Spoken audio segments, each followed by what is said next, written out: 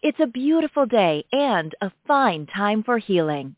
Podcast host Randy Fine, a narcissistic abuse expert and the author of the groundbreaking book Close Encounters of the Worst Kind and the captivating memoir Cliff Edge Road, invites you into her sanctuary, a place where your physical, emotional, and spiritual well-being are all that matter. So put your feet up, relax, and enjoy today's show. And now, here's Randy. Good morning. Thank you for tuning in to listen to A Fine Time for Healing. I am your show host, Randy Fine. Romance and love addiction is a very real thing. You may find yourself constantly in search of the next love high. Can you relate to that? Even as the previous one ends. Do you fear being alone, distraught at the idea of being single as you age? Are you jumping into the new one right on the heels of the last breakup?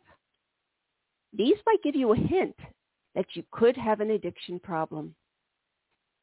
Today's special guest, Sherry Gaba, has a very personal reason for specializing in this area. She was a romance and love addict for most of the first 40 years of her life. She was married 4 times and driven by the need for reassurance, comfort, safety, validation, and financial support. Sherry is one of the world's leading experts on this subject, author of the best-selling book, Love Smacked. You've seen her featured on VH1's Celebrity Rehab, CNN, Inside Edition, Access Live, E! News, and in Cosmopolitan, Woman's World, and the Los Angeles Times, Thrive Global, wow, the New York Post, Marriage.com, and Psychology Today. She's a licensed psychotherapist, life coach, and founder of Wake Up Recovery. Sherry marries her vast knowledge of the addiction recovery process with her expertise in relationship coaching and counseling. Good morning, Sherry. Welcome. I got to take you off of, wait a minute, hold on. I love your show, and I love that. I love what you're doing in the world. Thank you. Well, I love what you're doing in the world, too, which is why, I really wanted to have you here. I'm so excited to have you. Aw. Sorry. I know that you had your own issues with this, so I just wanted to touch briefly on the that topic a little bit, just to see what your struggles were. So we know that trauma is a big part of people that are in love addiction relationships or toxic relationships. We know that if you don't get what you need as a child, whether it's neglect or abandonment, or in my case, I was a preemie and I didn't get the bonding the first 2 months of my life. And I always tell people that story because there are people out there that might go, wow, that's my story. But if you don't get what you need, the nurturing and the love and the bonding and the connection, you're going to be set up most likely for needing outside validation to make you feel good on the inside because you didn't get what you needed from the people that were supposed to give it to you. And sometimes it's not their fault. In my case, I was just premature, but let's say you came from an alcoholic home or a dysfunctional home or a home where you were neglected, you're not going to get your needs met, so you're always going to look for those things in your adult relationships. And because of that, you usually settle for less.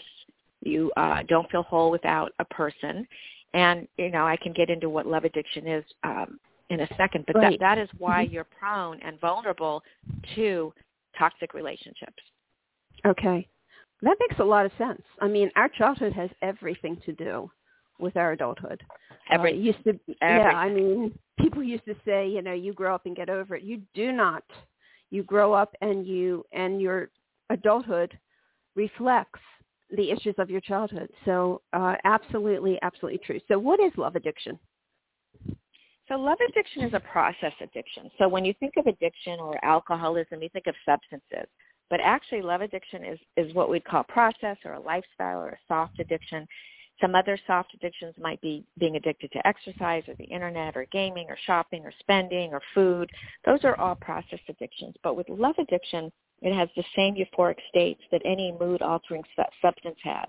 So you're sort of always seeking that first high. You're always, searching for that first, hot romance that you were in, whether you were young when it had it, or your first crush, or maybe it could be a little later on. But you can never really recapture that because it's a fantasy. It's an illusion. When you're a love addict, if a breakup occurs, you go into complete withdrawal, like any substance abuser would go into. You're longing for that attachment and those pleasurable feelings of that lost relationships, just like a drug user craves their drugs. So you end up doing a lot of things that you wouldn't ordinarily do if you didn't have this issue. You over-adapt to what they want. You don't have boundaries. You have a fear of letting go. You have a fear of the unknown. They're always trying to change people to meet what you want them to be because you want them to be that fantasy. You need others to feel whole.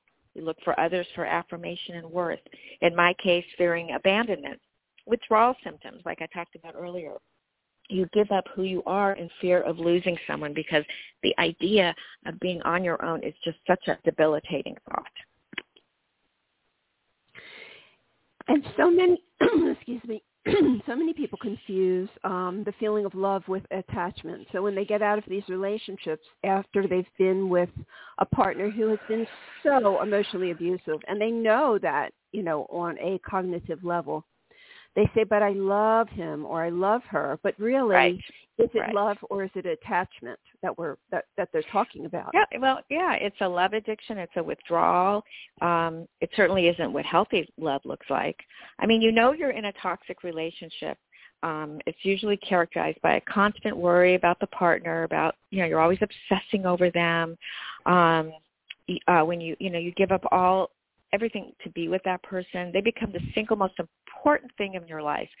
And this is definitely a sign of a toxic relationship. And then you notice all these subtle signs, like if they don't text you or you're always ruminating, like, well, what are they thinking? You're constantly obsessing over them.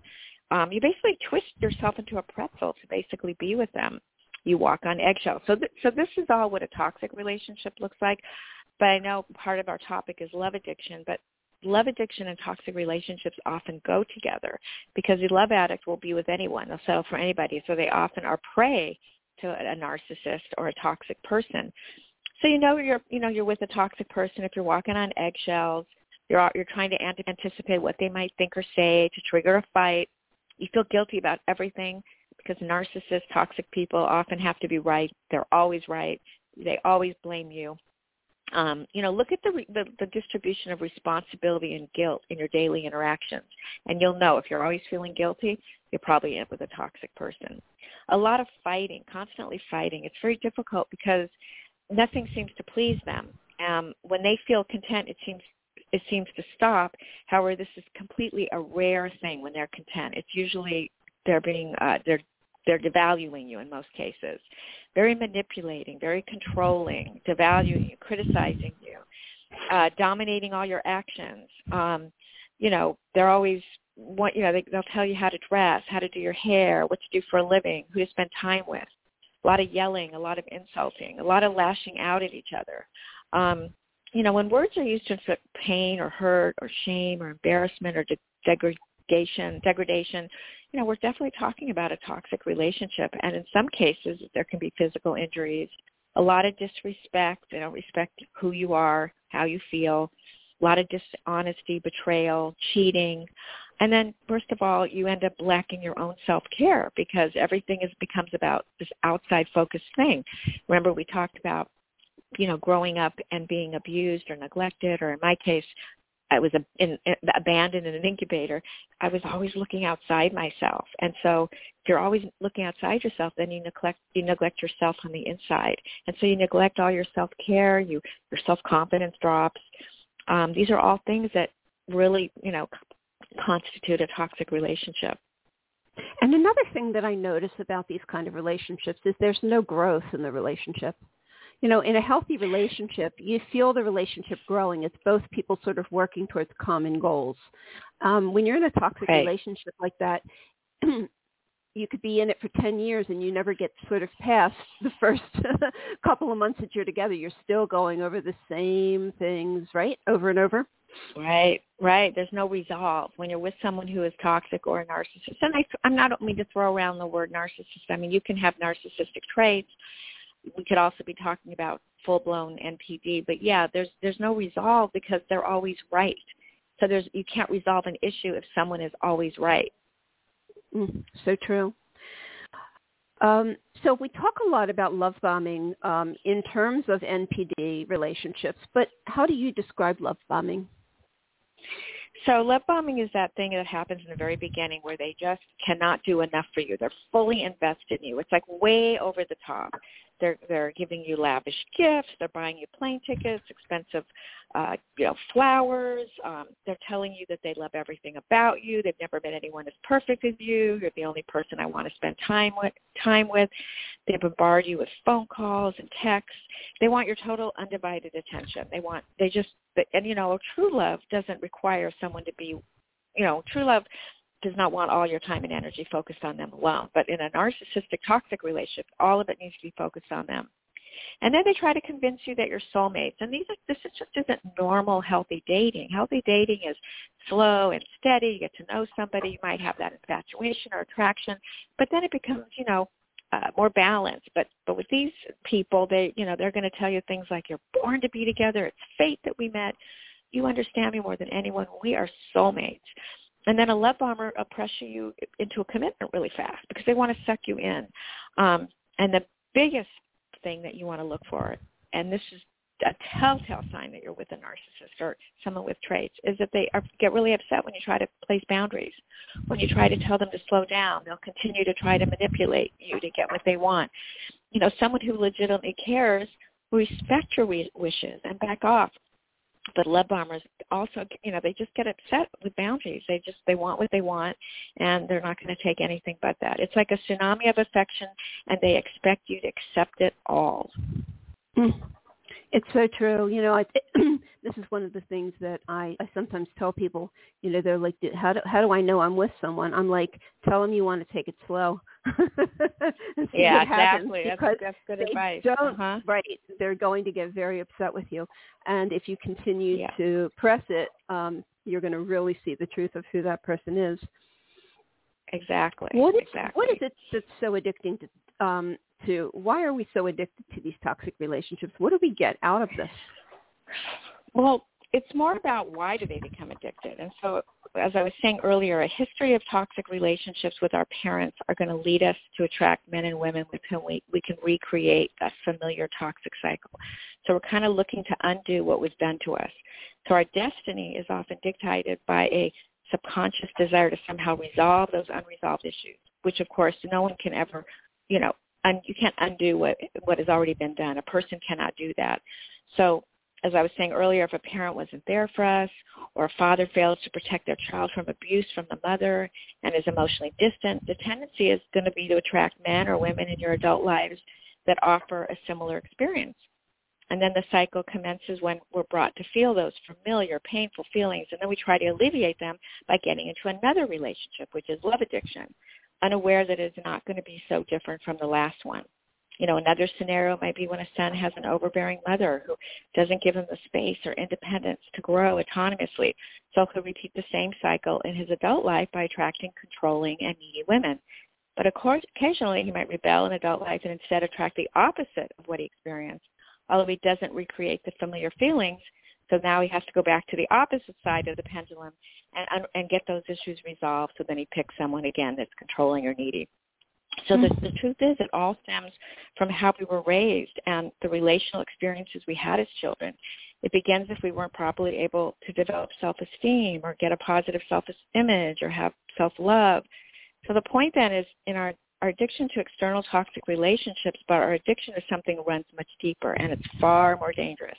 And it's an addiction to a toxic relationship with ourselves because it all starts with ourselves. That's why if you are in this position and you have a history of trauma, you want to work with a trauma therapist that will help you work on that early trauma so that you can start changing the patterns in your life. Until you get that trauma out of your body and you work with a trauma therapist, you're going to keep repeating the same cycle because the energy is still there in your body, and that's really what trauma therapy is. It's getting the energy out from early trauma. So that, we just, that is the story right there. We're going to repeat what we know. That's just how it is. We want to fix what we didn't get. Does relationship,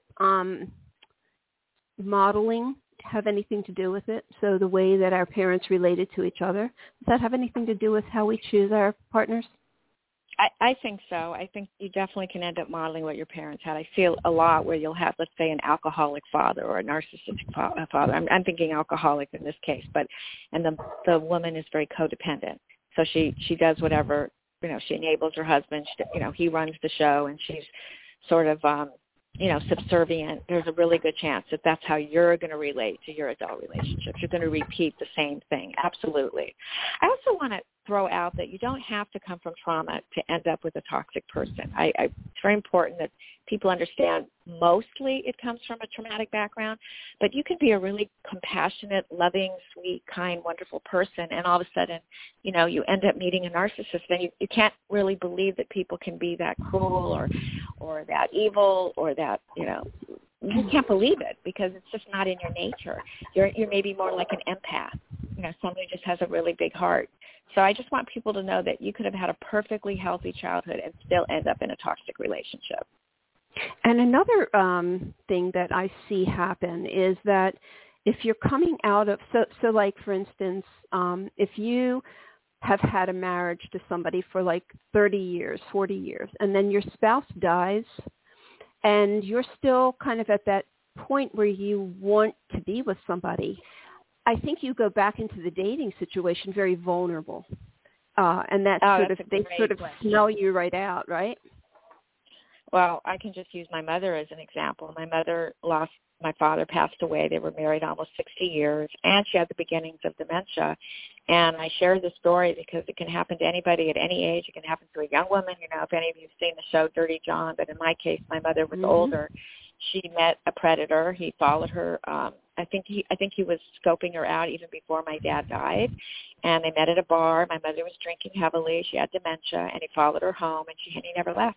And he was with her for 3.5 years. He was abusive financially, sexually, in every way possible. And we had to get a lawyer. It was just a really, really sad time because not only did I lose my dad, I also lost my mother to the dementia. But eventually we were able to, get an attorney and get a restraining order on him. But it took, 3.5 years and a year and a half in court. So it was a really awful, awful, awful experience, an awful story. But it can happen. It can happen. And how was your mother when you stepped in? Yeah. Mm-hmm. When you stepped in, how did your mom take it? Mm-hmm. When I stepped in, my mother she was going to do whatever this man wanted, no matter what. He was brainwashing her. He was, she had lost a sense of self. It was almost like she was the 17-year-old when she met my dad. It was as if she forgot about my dad in a way. And I think the dementia was part of it. But he walked into my dad's role in her mind. He became my father in her mind. And again, the part of it was dementia, part of it was narcissistic abuse, and part of it was her drinking. And then it was a nightmare. And she really wanted to do whatever he said. So we really had no say. We lost her, really, in this relationship. And then by the time we got her back and he was gone, her dementia had gotten really, really worse. So it's a very sad story, but it happens to people, and I share this story because I don't want it to happen to anybody else. And just remember, if you do see something like this happening with a parent, you want to get legal help right away. So did you have to get power of attorney over her? I had all that, but that doesn't mean anything. You have to get a conservatorship, and that's a whole ordeal. So what happened is we were able to get a restraining order that got him to move out. So once he moved out, she was apart from him. She was upset. She was suicidal, and then before you know it, she forgot about him because she had dementia. Wow. So after a few months, so all that pain that we endured, it was like he never existed. It was pretty amazing. Such a gift in a sense. I mean, it's not really, but in this case, it truly is. Yes, it kind of was for her sake. For Did sure. he go away then all of a sudden easily? She started or? talking about my dad. No, we had to go to court. But I'm saying, like after that, did he? Yeah, after that, did he start to harass? After that, he died. He died. He died on the streets of lung cancer. Okay. Yeah. A horrible death. Okay. He couldn't go close to my mother because there was a restraining order, and then once we got the restraining order, he disappeared, and then he died. Okay. Yeah, quite a story. Yeah. Karma's a bitch. Yeah. Yep. But you know what's really sad about these cases, and I do want to have some compassion for the narcissist, is that they're mentally ill, and I want people to know that when you're dealing with one, you're dealing with someone whose brain is different than our brain. It's wired differently. They can't see their error of their ways. They don't have that capacity. So even though he was this terrible person, it didn't matter what you said or did. He couldn't see it. He couldn't. It's very difficult for them to get help. Now, I have talked to therapists. There are people that actually specialize in this kind of thing where they can actually work with a narcissist. I have my doubts, but apparently there are people that specialize in working with narcissists. Personally, I don't think anyone should put themselves through that. I just think try to stay away from someone who has a narcissistic personality. Right. Well, knowing what I know about narcissistic personality disorder and the nature of it, how it forms and what is actually running the show, I find it almost nearly impossible for them to get help because, right. The false self does not allow them to see that anything's wrong with them. So if you can't see that anything's wrong with you, you can't get help. So, you can't get help. Me, you can't get help. But they right. can fake it. And that's what, when we get into talking about cognitive dissonance, or we talk about gaslighting, or we talk about love bombing, they can pretend that they're, I'll get help, and then they start acting very nice. It's like the honeymoon phase, and then they start. Oh, sure. I have this one client. Oh my God, I know when he's being nice, and I know when he's not being nice. And when he's being nice, she's just thrown back into that cycle, and that's why that's why women stay. And then they also get addicted to the peptides of the inconsistency of the relationship. You're in this trauma vortex, and it becomes very addictive. So it's very hard. It's just like with an alcoholic when they say, I'll get sober, I promise. I was married to an alcoholic, and then they're sober for a while, and you think it's going to be forever, and then before you know it, they're drinking. So, but because of the way love addicts are, they keep believing the dream, they believe the delusion, they believe the romance, They want to feel good. They don't want to be alone. They want someone to complete them. So they're very easy prey and vulnerable to these kind of individuals. Right. And what you were talking about, when they become good and they can fake it, that's intermittent reinforcement. And it can be very confusing, very confusing. Yes. Yes. So what do you think? Do you think the media overly does this, overly portrays these kind of relationships? I mean, I know if you watch Lifetime, you're going to see this a lot. Yeah, good point. Well, I think of my own granddaughter who's going to be 6, and I'm thinking about all the princesses. I just took her even to a Disney princess play musical, and it was all about the prince and the princess. And I'm like, I cannot believe it's 2022, and everyone is still talking about the prince is going to, with the white horse. So that's where it starts. Often music and film shows obsessive relationships. I'm going to age myself, but if you think of the show Fatal Attraction, that was obsessive love. You think of the movie Obsessed with Beyonce, that was an obsessive love.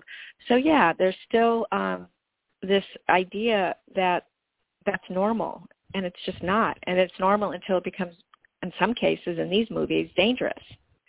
So, yeah, I think it still exists.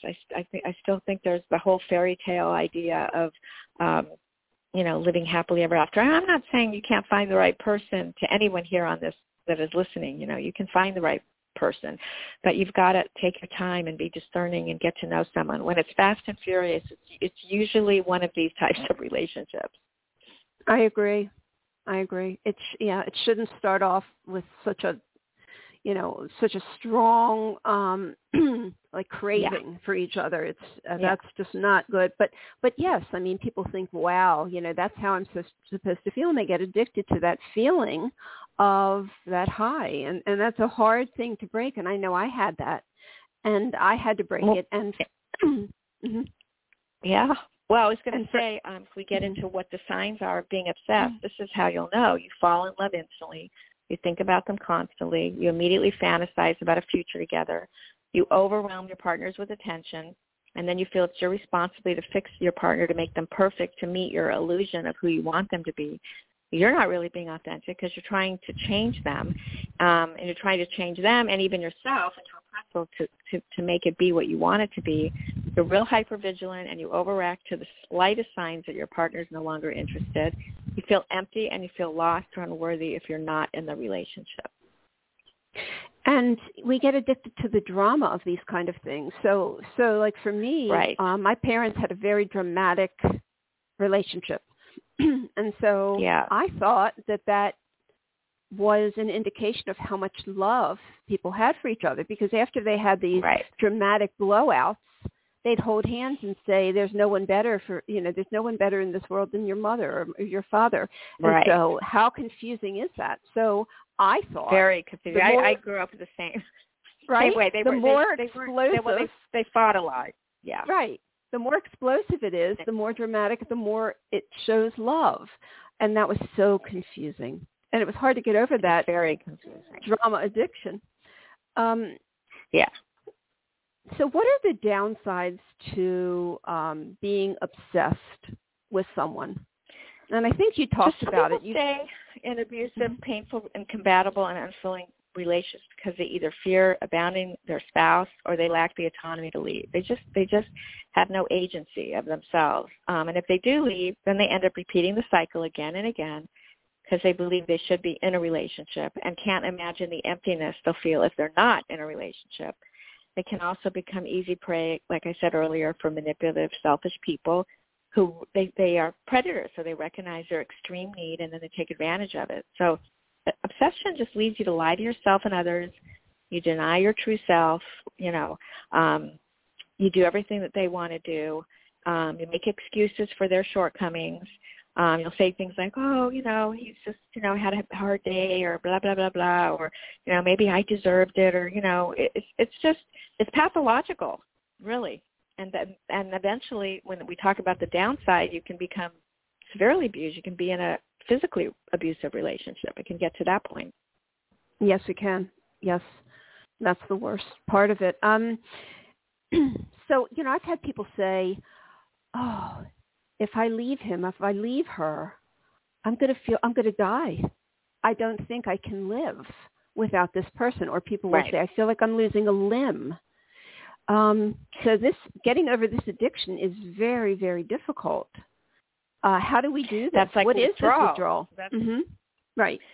It's agonizing. It's excruciatingly painful. You feel empty. You're obsessive. You're in panic. There's a sense of not knowing who you are. You're like in the ethers of nothingness, the feeling you'll never find love again. But on the positive side, it can be a time to really become whole again. Withdrawing can be a time to meet your true self, your authentic, precious self you've been avoiding. It's a great time for self-love and healing and healthier relationships and finding a really great group, like a support group. I have a support group. I'll talk about that towards the end of the interview. Finding material, books, information, and getting a really great trauma therapist. That's really what it can lead to if you are willing to do the work. What is a trauma therapist, just so people know what they're looking for? So I do somatic work, which is where you release toxic energy in someone's body. It's not touch therapy. It's just you're actually working with the nervous system to help regulate the nervous system to release toxic energy from the past, to release trauma from the past. There's also EMDR. That's eye movement desensitization therapy. I don't do that. I also do tapping. Tapping's another modality. And then I use polyvagal theory, which is all about, again, regulating the nervous system so that you can endure those moments of emptiness, so you can endure those moments of panic. That's really, really the key to trauma therapy. There are all kinds of self-soothing techniques people can use so that they don't feel like they're going crazy. And I always, my biggest pet peeve when people go through these types of things, they have trauma, they can't really, they're having a really hard time healing, and then they go find some therapist that knows nothing about trauma, or they work with a coach. And I'm not saying there aren't great coaches and therapists. I'm a therapist, but I think you really need a specific trauma therapist if there's a history of trauma. Yeah, I agree. So it's really more. It's overcome. Mm-hmm. Oh, go ahead. Okay. I was going to say, so it's really it's not so much talk therapy as it is tactics for releasing this from the body, for dealing with the pain, the agony, those kind of things. Okay. And finding ways to self-regulate yourself again, so you're not so much in your sympathetic nervous system where you're like high alert. You know, trauma is basically a fight, flight, freeze, or fawn response. Fawn is a people-pleasing response. You know what fighting is, you know what flight is, you know what freeze is. So when you work with a trauma therapist, they help you work with your sympathetic nervous system to get out of that, you know, fight, flight. Or freeze is more of a dorsal vagal, which is another aspect of your nervous system. And all this is very technical, and I don't have to go into all that, but you're basically regulating your nervous system. Okay. And that is so necessary. Yeah. So, so overcoming our addiction to a toxic relationship, does that really rely on working with the proper professional? I believe it does. I also believe looking for a great support group, so you're not doing this alone. You have to start looking at every relationship that enters your life as an opportunity to heal and grow and become self-aware, not to feel shameful, not to feel blameful. So our focus has to shift from the outside in. Every relationship is manifested, you know, into our lives to mirror truly the relationship we have with ourselves. So if we're attracting toxic relationships or continue nurturing our addiction to them, it's going to be because, first and foremost, we have a toxic relationship with ourselves. So we have to really, you know, investigate the roots of this internal toxic self, those dark sides, the shadow side, without shame, without blame, with great compassion, with great forgiveness. You know, being aware that healing an addictive toxic relationship with ourselves doesn't happen overnight. It is a process. And really accepting and welcoming the process, knowing it's a work in progress of continually uncovering and resolving toxic childhood experiences and conditioning and trauma, and then building a connection with your healthy self, you know, your spiritual self, your emotional self, your cognitive self, all of these things together, mind, body, soul. You know, finding the light within you and loving it madly, and you know, just doing. I do also some stuff with the law of attraction, where you know we start manifesting what it is we really do want in our life. But first and foremost, we have to release the past trauma, and then you know, moving towards our highest self, our healthiest self, because all of us are valuable, colorful, vibrant, and strong people. We all have that capacity. I agree. I absolutely agree. You know, when people come to me, because my specialty is in narcissistic abuse, when they come to me, in most cases, they've been shamed and blamed by a talk therapist, a cognitive therapist, and it makes them worse. But I wish people would understand. That's why this is so important. I wish people would understand that not all therapists are equipped, and you have to be very careful who you go to, because, I mean, I know one of the first things that I do is validate, and it lifts like 10 pounds off their shoulders right away, because I can relate to it. You know what I'm saying? So the validation is very important. Very important. I mean, that's my mission, and that's why I do the work I do, and that's why I offer my program for such a reasonable price. That's why I wrote my book. I mean, I want people to get it. I know. I agree with you, and that's wonderful. Absolutely. Absolutely. So how does this create trauma in us? What is exactly going on when we're with this toxic person or when we're in a codependent relationship? Well, I'm thinking of the relationship between codependents and narcissists or toxic is they're sort of a magnet for each other. You know, it's just very interesting because the narcissist wants all the attention, and the codependent needs the validation. So they just kind of sort of find each other. It's like a dance. It's like they're like a magnet for each other. I guess what it is codependents have such low self-esteem, or love addicts have such low self-esteem that they'll settle, and the narcissist can see that. And they know that they'll get the attention they need from the codependent, because the codependent love addict only gets their self-esteem by being needed. So they're the perfect partner. The perfect partner. What is relationship codependency? So a love addict is really romance, love, relationship addiction. But you can be a codependent and be a love addict. But a codependent can also be someone that isn't a codependent on relationships. You could be codependent on anything. It's a need to control. So I always say, codependents get fixed on people, places, and things, but it doesn't have to be a romantic person. But love addicts is always a person. It's always a person. Okay. Thank you for that distinction. So it really is about control. Yeah. Codependency. Yeah. We hear a lot about trauma bonding. What exactly is that? So it's interesting how trauma survivors, there's different types. So you can be in a relationship, I was trauma bonded to my alcoholic husband. We both had abandonment issues and we sort of found each other. That's one type of trauma bond. There can be a trauma bond where you had really horrible parents, dysfunctional family, and then all the siblings become trauma bonded. But the worst kind is when the codependent, love addict, or narcissist get together. That is the worst kind of trauma bond. It's when you don't trust another person's reality, your own reality. You end up thinking you're responsible for the other person's experience. You end up having a delusion of you think the other person is rather than who they truly are. Trauma survivors have no balance because they're all or nothing. They're either super needy or shut down. So they crave dramatic relationships. When they feel needed, they feel worthy. And if their healthy craving for attention isn't being met, they become even needier. So that's kind of how that bond is formed. They both kind of need each other. And then when the narcissist becomes love avoidant, then the love addict even becomes needier.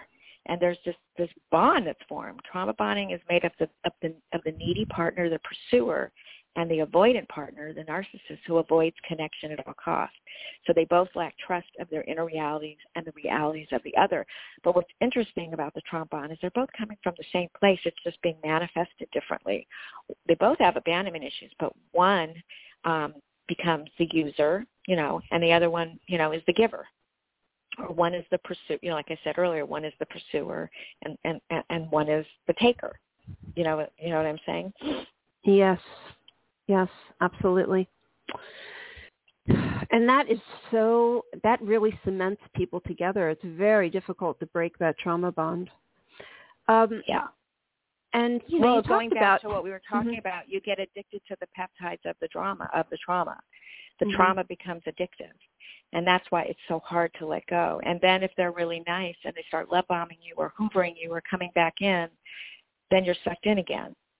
I just want people to know this is a real thing and it's a real cycle, and that's why it's so hard to get out, but it is not impossible.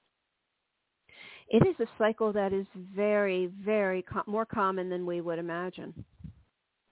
Yes. I think it's, I think healthy relationships are the more of a rarity than the norm.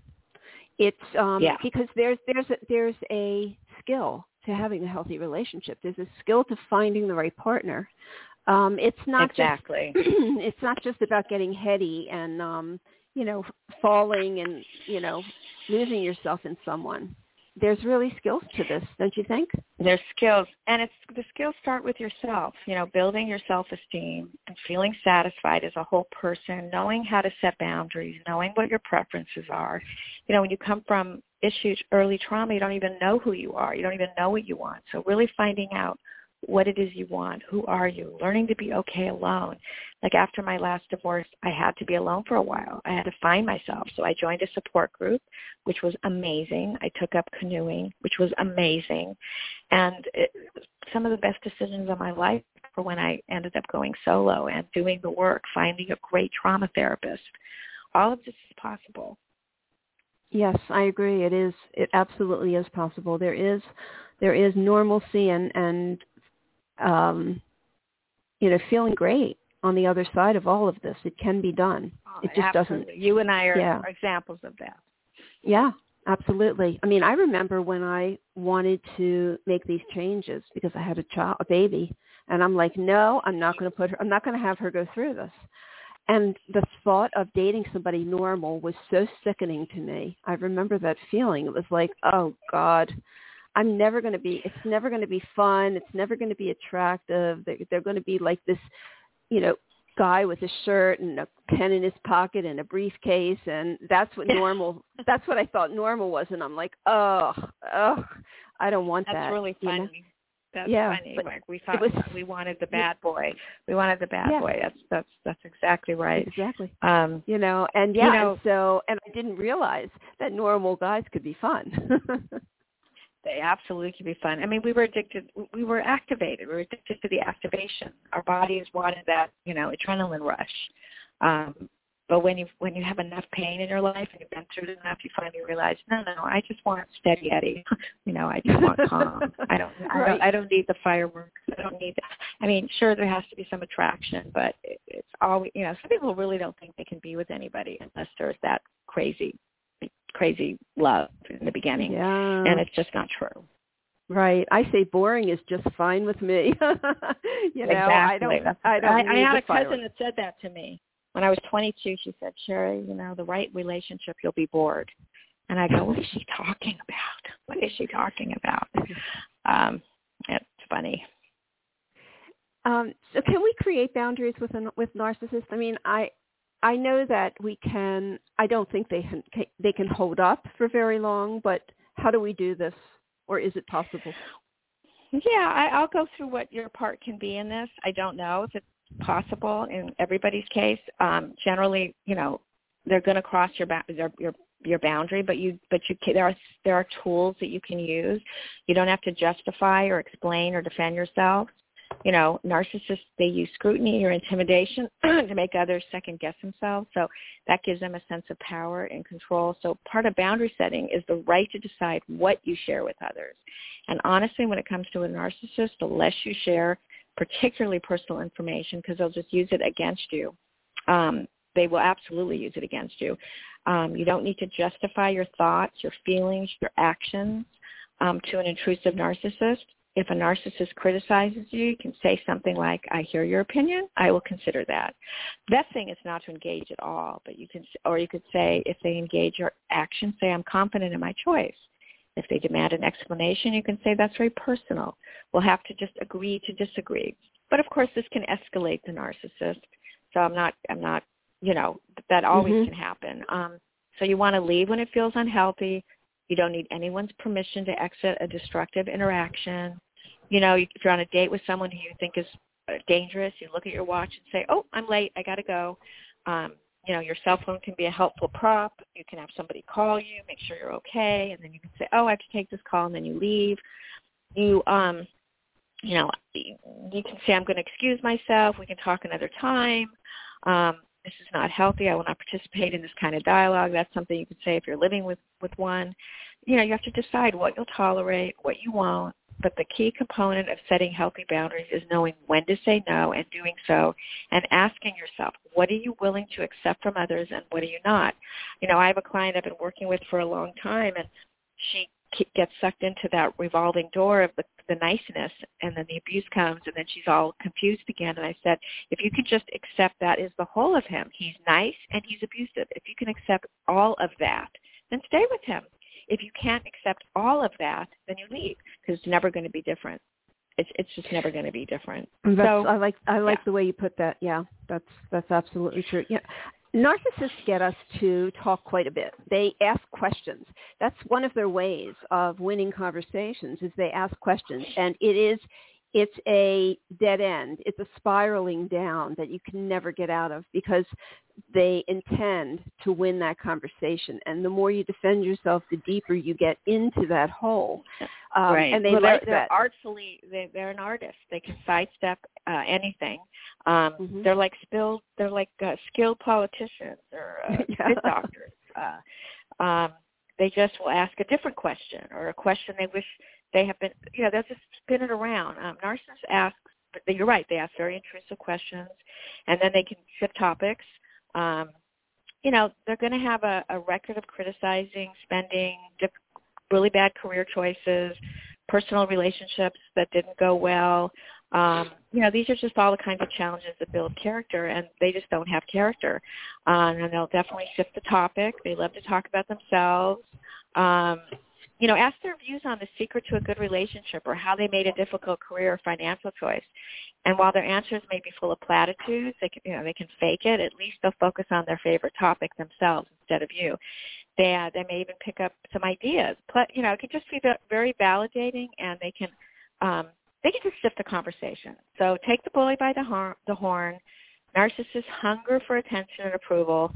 They just have a deep, deep need for, to fill their emptiness and to fill their unworthiness. So, just endlessly test to see what they're going to endlessly test to see what they can get away with. So one way to meet this is to call out what they're doing. Say, are you trying to put me down or make me feel bad? I noticed that when I begin to talk, you interrupt me. Say such things in a matter-of-fact way. Doesn't matter how they respond. Be content in knowing that you have named what is happening and leave it at that. Naming what is happening is very powerful. Don't underestimate the power of a narcissist. Remember that narcissists have spent a lifetime learning how to devalue and take advantage of others. That's how they navigated life. Narcissism is a powerful psychological phenomenon based on distorted views of self, others, and the world. And, that is just how they got through life. That's just how it is. That's how they navigated. They came from their own toxic childhoods. Absolutely. And predators are really walk among us in droves. It's just crazy how many of them are out there. People really have to be careful when they're dating, especially if you're on dating sites, because predators just, they troll those sites. And a lot of who you're going to meet is going to be those kind of people. 100%. So what are some of the first? Okay, I was just going to ask. Go ahead. What are some of the first steps to breaking free from one of these kind of situations? Oh, I'm just going to say, just by being on this call, they're taking a step. There's an awareness.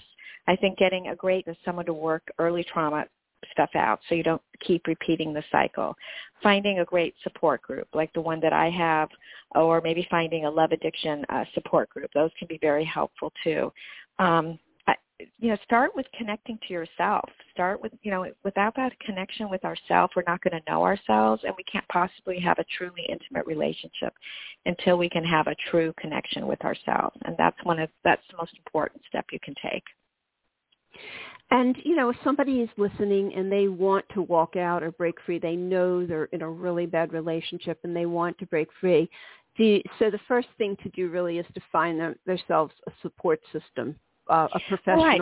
You can't do it alone. Just like an alcoholic can't get sober alone, you need support. You need a great support group. You can start reading information. There's all kinds of information out there, but that's only the first step. They can pick up a book on narcissistic abuse. They can read my book, Love Smacked. They can find it. Then you want to go deeper if you're willing to do the work. Some people aren't. Some people don't want to do the work. They just want to find another relationship, and that's okay too. Then they'll just end up in the same situation. Only they'll be years older. Or they want to just lose themselves and just stay in these relationships. My parents have been married for over 75 years, and they're both very old. And my father has just stayed among, abuse every single day of the marriage. Yeah. But he thinks she walks on water. It's not all. She's brittle. She's brittle. Yeah, but you don't have to live like that. No, you really don't. So tell us about your support group.